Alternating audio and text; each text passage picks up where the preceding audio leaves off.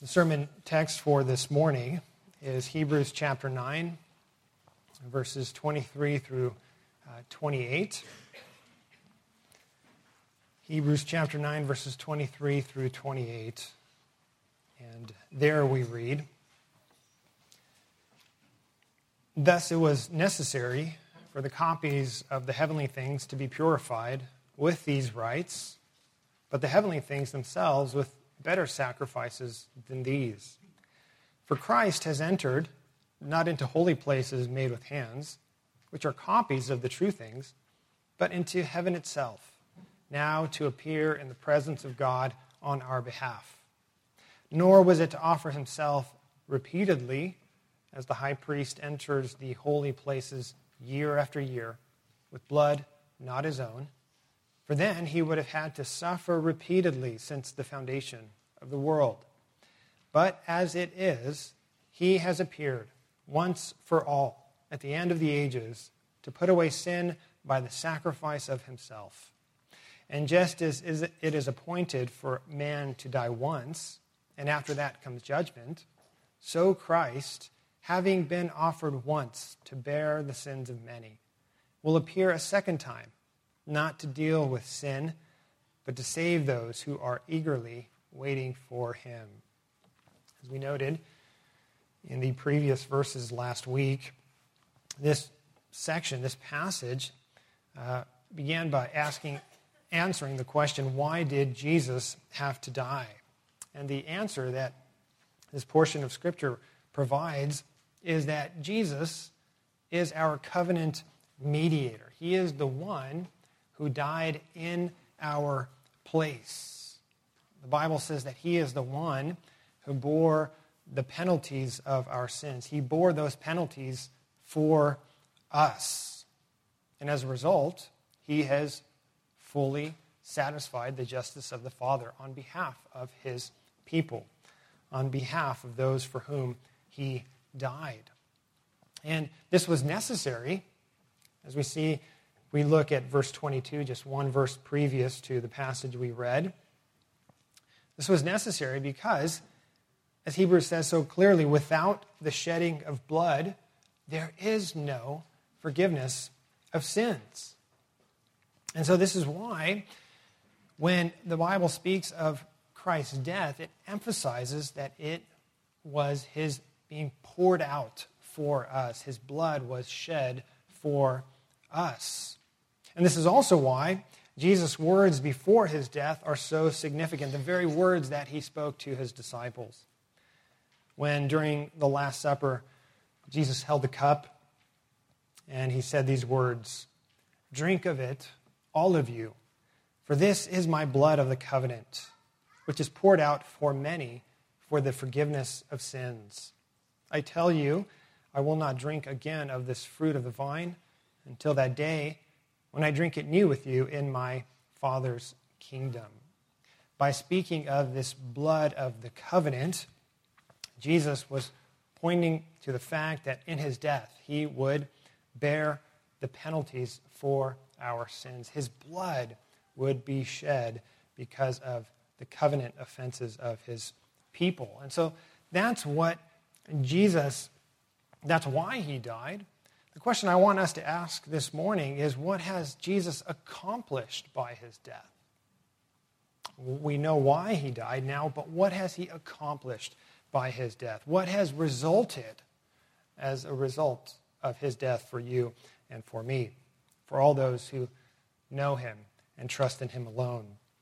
And we see in our text 3 points that the inspired author emphasizes for us. First being that by his death, we now have access to God. We see this in verses 23 and 24.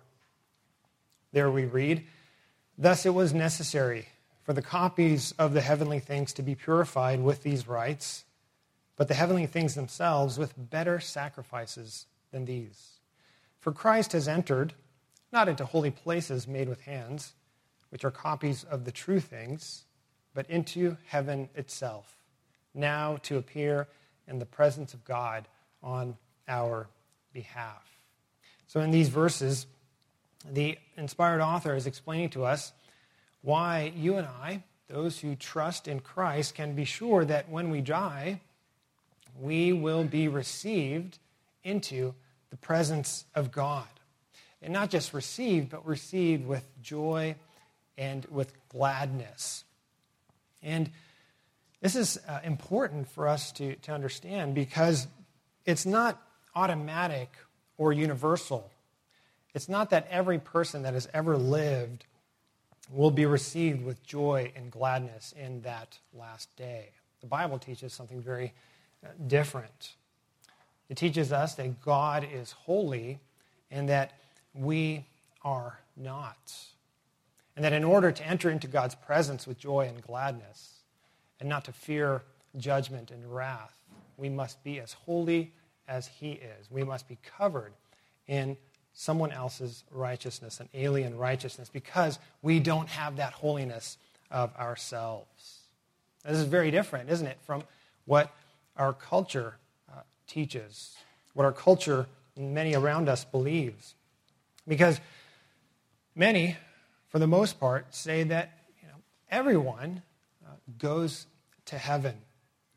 And many non-Christians, we know, have very different ideas of what heaven might be like, different interpretations, different conceptions. But kind of boil it down to the fact that most people believe that if there is a heaven and afterlife, everyone pretty much gets there as long as they are not really, really bad.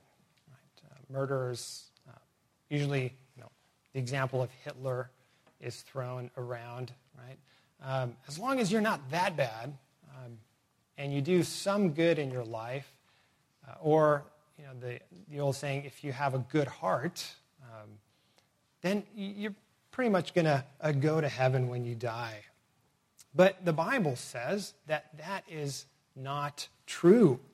The Bible again says that God is holy and we are not. That even the nicest person in the world, the kindest person in the world, who is outside of Christ, is under condemnation and wrath, because even the smallest sin deserves God's condemnation. And not only that, but we know that we are born into sin. We have inherited the guilt of Adam. That has been imputed to us. That has been credited to us. So all are born under condemnation and wrath. And so, loved ones, what hope then can there be? Why can we ever hope then to appear before God without condemnation and wrath, without that fear upon us? Well, the inspired author explains our hope by comparing what happened in the Old Testament when the priest wanted to enter the presence of God. The ceremonial law required that the parts of the tabernacle be purified with blood from animal sacrifices. That there in the Old Covenant, in order for the priest to be able to enter into that most holy place safely, without facing wrath and judgment, he had to enter by the blood of another, by the blood of a sacrifice. And we see this in the instructions that God gave Israel in Leviticus chapter 16. This is a very well-known chapter that describes the Day of Atonement. And among the instructions in Leviticus 16 is that the high priest was to take the blood from the goat that was presented as a sin offering for the people, and he was to take that blood and sprinkle it on the different parts of the tabernacle. And he was to do this in order to atone for the people's sin, because the people were unclean, and that meant that that tabernacle was unclean, and so it had to be cleansed by the blood of a sacrifice. We read about this ceremony in Leviticus chapter 16, verses 15 through 19. Then he shall kill the goat of the sin offering that is for the people, and bring its blood inside the veil, and do it with its blood as he did with the blood of the bull, sprinkling it over the mercy seat and in front of the mercy seat. Thus he shall make atonement for the holy place because of the uncleanness of the people of Israel, and because of their transgressions, all their sins. And so he shall do for the tent of meeting, which dwells with them in the midst of their uncleannesses. No one may be in the tent of meeting from the time he enters to make atonement in the holy place until he comes out and has made atonement for himself and for his house and for all the assembly of Israel. Then he shall go out to the altar that is before the Lord and make atonement for it, and shall take some of the blood of the bull and some of the blood of the goat, and put it on the horns of the altar all around. And he shall sprinkle some of the blood on it with his finger 7 times, and cleanse it, and consecrate it from the uncleannesses of the people of Israel. Leviticus chapter 16 is explaining that the sprinkling of the blood was needed because of the sin of God's people. And by sprinkling the tabernacle and the various elements of the tabernacle with blood, God's people were as a result given access to him, to be able to enter in and worship him. And the good news that Hebrews points out to us who are in the new covenant is that for us there is even greater access, because there is superior blood that has provided access to us as believers. And there's this comparison that we see in our text in these 2 verses from Hebrews chapter 9, verses 24 and 25. There's this comparison and contrast. We see that in the old covenant, only the high priest was allowed to enter into that most holy place, that holy of holies. And that but once a year, following those very strict guidelines of the ceremony that we read about here in Leviticus chapter 16. But, loved ones, in contrast to this, those who are in Christ, those who are in the new covenant, we have greater access to God. We see this in verse 24. For Christ has entered, not into holy places made with hands, which are copies of true things, but into heaven itself, now to appear in the presence of God on our behalf. See, the text is linking you and I. It's showing us the union that we have with Christ, our covenant mediator, who by his death has atoned for our sins, and who now by his ascension has raised us up into the heavenly places, where we, the Bible says, are even now ruling and reigning with him. We are seated with him in those heavenly places. The writer of Hebrews is showing us that Christ's victorious ascension into heaven, his entry into heaven, has made a way for us. A sure way. That he, we see in our text, now appears before God on our behalf as our mediator, as our great high priest. He's our brother there, living for us, interceding for us, ministering to us and for us. He is for us in every way. Martin Luther, the reformer, he said, for Christ to have ascended, for Christ to have entered heaven, profits you and me nothing if he had ascended for his own sake. But now our glory and joy is in this, that he went there to our advantage and not to our disadvantage. That Christ is in heaven, Christian friends. He is there on our behalf. He is there as our high priest ministering to us. And look at what the text says, not in a copy as the earthly tabernacle was, but in the reality. He is there in heaven itself, having accomplished our salvation.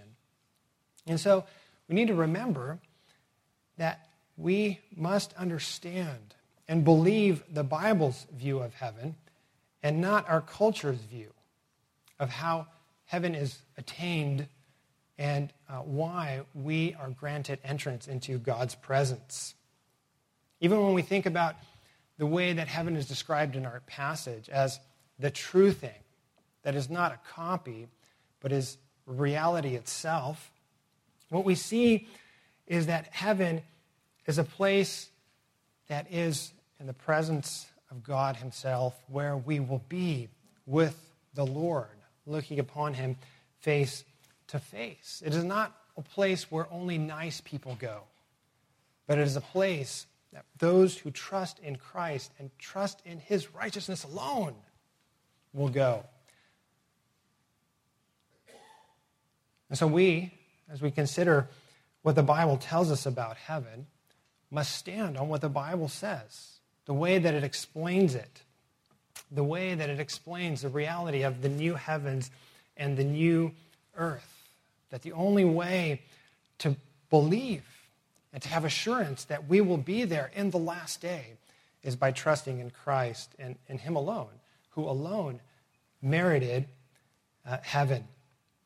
Because just like loved ones, if we return to the analogy that the writer of Hebrews is giving us between the Israelites and the church in the new covenant, just like those Israelites were restricted from entering the tabernacle, that earthly tabernacle, because of their sinfulness, the writer of Hebrews is pointing out the fact that only those who come through the righteousness of another will be received into that heavenly tabernacle, into the new Jerusalem. And so you and I can be assured we can live every day, every moment, every second with the assurance that Christ is there on our behalf, that he has merited it. He has gained it. He is there enthroned in glory, and he assures us that where he is, we will be also. And as a result of his death that was for us, we have this greater assured access to God. Secondly, we see in our text that by his death, Christ has put away sin forever. We see this explained to us in verses 25 and 26 of our passage. Nor was it to offer himself repeatedly, as the high priest enters the holy places every year, with blood not his own. For then he would have had to suffer repeatedly since the foundation of the world. But as it is, he appeared once for all, at the end of the ages, to put away sin by the sacrifice of himself. I'm sure that you noticed the essential point that the inspired author makes here as he writes under the inspiration of the Holy Spirit. The essential point being that Christ's death, that the shedding of his blood of the covenant and his appearance now as our great high priest in heaven is a once-for-all event that changes everything. It is something that changes all of history, that changes everything for you and for me. And he contrasts it with the Day of Atonement. The Day of Atonement that we read about in Leviticus 16, that Day of Atonement that had to be repeated annually in the Old Covenant. And he shows there that there is a difference between that and Christ's sacrifice, because Christ's sacrifice was once for all. In fact, the very repetition that we see of those sacrifices in the Old Covenant pointed to the fact that they were ineffective to permanently remove sin from God's people, to fully and finally atone for the sins of the people of God. But we read in Hebrews chapter 9, the good news that when Christ came at the end of the ages, when he came at the end of the Old Covenant, we read that he accomplished fully and finally what those Old Covenant sacrifices merely foreshadowed. And by his death, he has ushered in the new covenant that is better, we know, because it is based on better promises and it grants better benefits to believers. Look at verse 26. The way that Christ's accomplished work is described for us. We read there that he has come to put away sin by the sacrifice of himself. And that term, to put away sin, is an important term because it's legal. It means that Christ has dealt with our sins, that he has fully and finally removed them from us. They are no longer on our account. That debt is no longer there. That he has permanently done away with them. This is exactly what Isaiah was prophesying in the passage that we read for our first reading from the Older Covenant. As Isaiah prophesied about the suffering servant who would come and bear the sins of many, that he would take their sins to his account and he would bear them upon his own body. And loved ones, for the first century audience of Hebrews, that audience that we know that was tempted to return to the older covenant sacrifices, this passage points to the foolishness of returning to those old covenant sacrifices, knowing now that the full and final sacrifice of Christ has been made on the cross. To do that, to leave Christ, to abandon Christ, and to return to that old covenant would be to leave the only way of true forgiveness, the way that God has made for man to be reconciled to him. And for us this morning, we might not be tempted like that to return to the old covenants. But, we are tempted to doubt that Christ's sacrifice has truly put away sin forever. You might be a new Christian here this morning. And as many of us remember, when we first became Christians, when we really understood the gospel and the salvation that we received through Christ, there was this great honeymoon phase. And then after that, the difficulties began. The struggle with sanctification and the temptations. And as new Christians, I want to encourage you this morning that you need to know this never ends. That sanctification is a lifelong process that is never fully perfected in this life. But you will have, and you have, God's sustaining grace every moment of every day as he is working in you by his Spirit to make you more and more like Christ. But even as we consider the process of sanctification as Christians, we must never rest, loved ones, in how well we think we're doing in our sanctification, how much we think we're progressing as a means to have assurance of eternal life. But we are to continue to return our gaze to Christ and the cross and to see that it is only because of that once-for-all victory over all our sin that we have the assurance of eternal life. You may be here this morning and maybe you are a Christian for a long time. You have been walking with the Lord, but you're having trouble believing that your past sins have been forgiven. And this text speaks to you as well this morning. Because many Christians can struggle because they live their lives looking in the rear view mirror. And, as we think about our past sins, there's a good way to think about them and to remember them as we recall the goodness of God in delivering us out of that sin, as we recall the ways that God has been so good to us, to grant us to now desire the things of God and no longer desire the things of this world, and to no longer be able to say no to sin.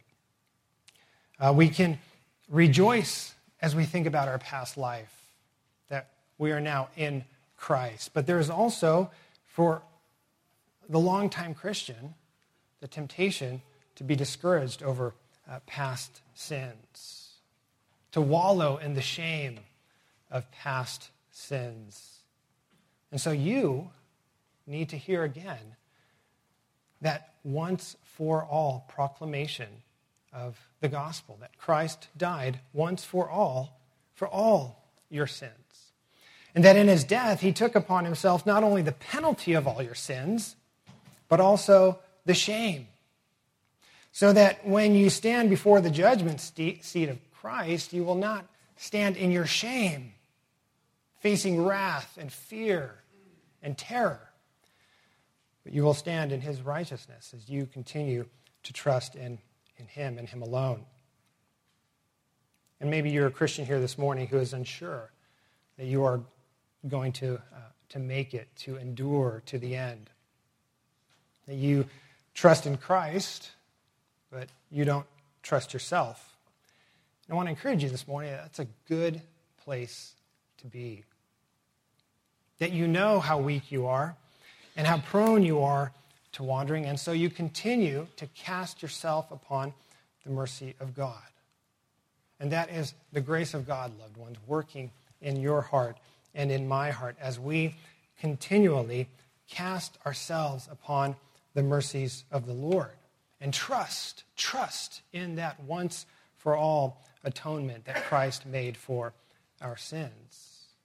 And so we don't trust in ourselves, we don't trust in our own righteousness or performance or obedience or how well we think we're doing in sanctification as Christians, loved ones. But we are always to trust in Christ, who, the writer of Hebrews says, appeared in the fullness of time, and who by his obedience and death has put away sin, all sin, past, present, and future, once and for all. And so then what flows out of this trust is our living in eager expectation of his return. That's the third point we see in our text. That by his death, we live in eager expectation of the return of Christ.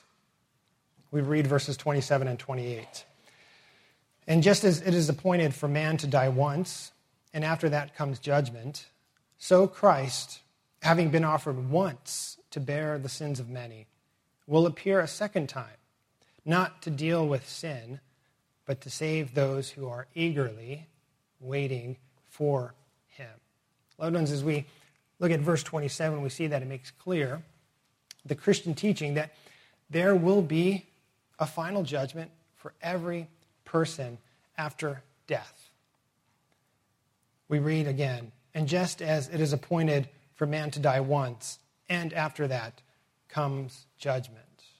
See, this verse and the whole of Scripture does away with many cultures' views of death, other religions' views of what happens after death. This verse makes it very clear that there is no such thing as reincarnation. That after death, we see comes judgment immediately after death. And we also see this verse does away with what atheists or materialists would believe, the philosophy of materialism, that after death nothing exists in this life, that we just cease to be. That this matter in motion simply ceases to be matter in motion, and therefore our existence ends. This verse does away with that philosophy as well. Because what it does is it points to the reality of death as a result of Adam's sin that's imputed to us and the guilt of all of our sins. But it also points to the fact that after death, life continues for an eternity. And it will either be a life that is eternal and joyful in the presence of Christ our Savior, or one that will incur the eternal damnation of God. We read this summary in the Westminster Confession of Faith, chapter 32, of what happens after death. After death, the bodies of men decay and return to dust, but their souls, which neither die nor sleep, having an immortal existence, return immediately to God who gave them. The souls of the righteous are then made perfect in holiness and received into the highest heavens, where they behold the face of God in light and glory as they wait for the resurrection of their bodies. But, it says, the souls of the wicked are cast into hell, where they remain in torments and utter darkness as they are kept for the judgment of the great day. Scripture recognizes no other place except these two for the souls which have been separated from the body. So what we see, Scripture teaches and our confession teaches, that death is a reality. It is inescapable. We know this by experience, by seeing many die that we love, that we care for. And the idea of death, loved ones, is a dreadful thought for many, is it not? It may be a dreadful thought for you this morning. But I want to encourage you from Scripture that when the Bible describes the death of the Christian, the Bible says that for the Christian, the sting of death has been removed. And that as Christians, we mourn when those that we love die, but we mourn not as those who have or who lack hope. That when loved ones die in the Lord, we mourn, but not as those who have no hope. Why? Why is it different for us as Christians than it is for non-Christians? Well, loved ones, because we know that by his death, Christ has secured our favorable verdict with God. We see this in verse 28. Christ, having been offered once, he was offered to bear the sins of many. See, by his one offering, he has atoned for our sins. And therefore, we have the joy, the eager expectation that when we stand before the judgment seat, we will say and we will hear, there is therefore now no condemnation for those who are in Christ Jesus. That verdict has been rendered unto us. So, loved ones, when we stand before Christ in that last day, Christ who will be our judge, we will behold him with joy, with gladness, with longing, with eager expectation, as the writer to the Hebrews says. It will be an awesome sight, but it won't be a scary sight. And this is why even the Nicene Creed that we confess every other month at our church, the way it ends is that it says, we look for the resurrection of the dead. We look for it. We long for it. And we long for the life of the world to come. So how does this then affect us today, this longing expectation of eternal life that we have? What it does it not, loved ones, is it brings about a joy and a peace in this life that can't be found in anything else. It can't be found in money. It can't be found in earthly relationships. It can only be found in Christ, in the peace that he grants to us, in the assurance that where he is, we will be also.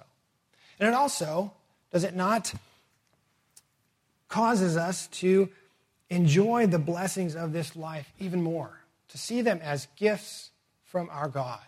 The blessings of food, blessings of family, of friendship, of our covenant community. Loved ones, we enjoy these things.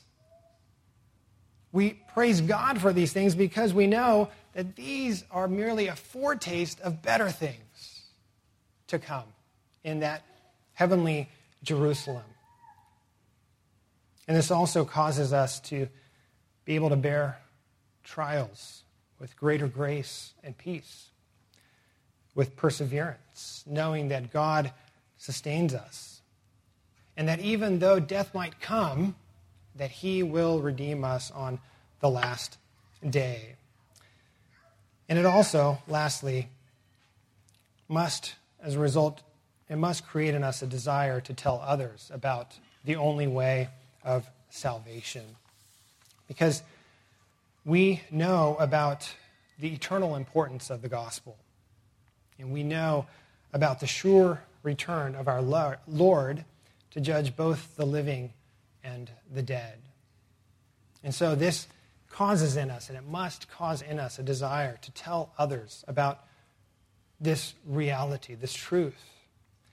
To tell them that it is appointed for a person to die once, and after that comes judgment. But to also tell them the good news that God has provided a way of escape from wrath through his Son, who was offered once to bear the sins of many.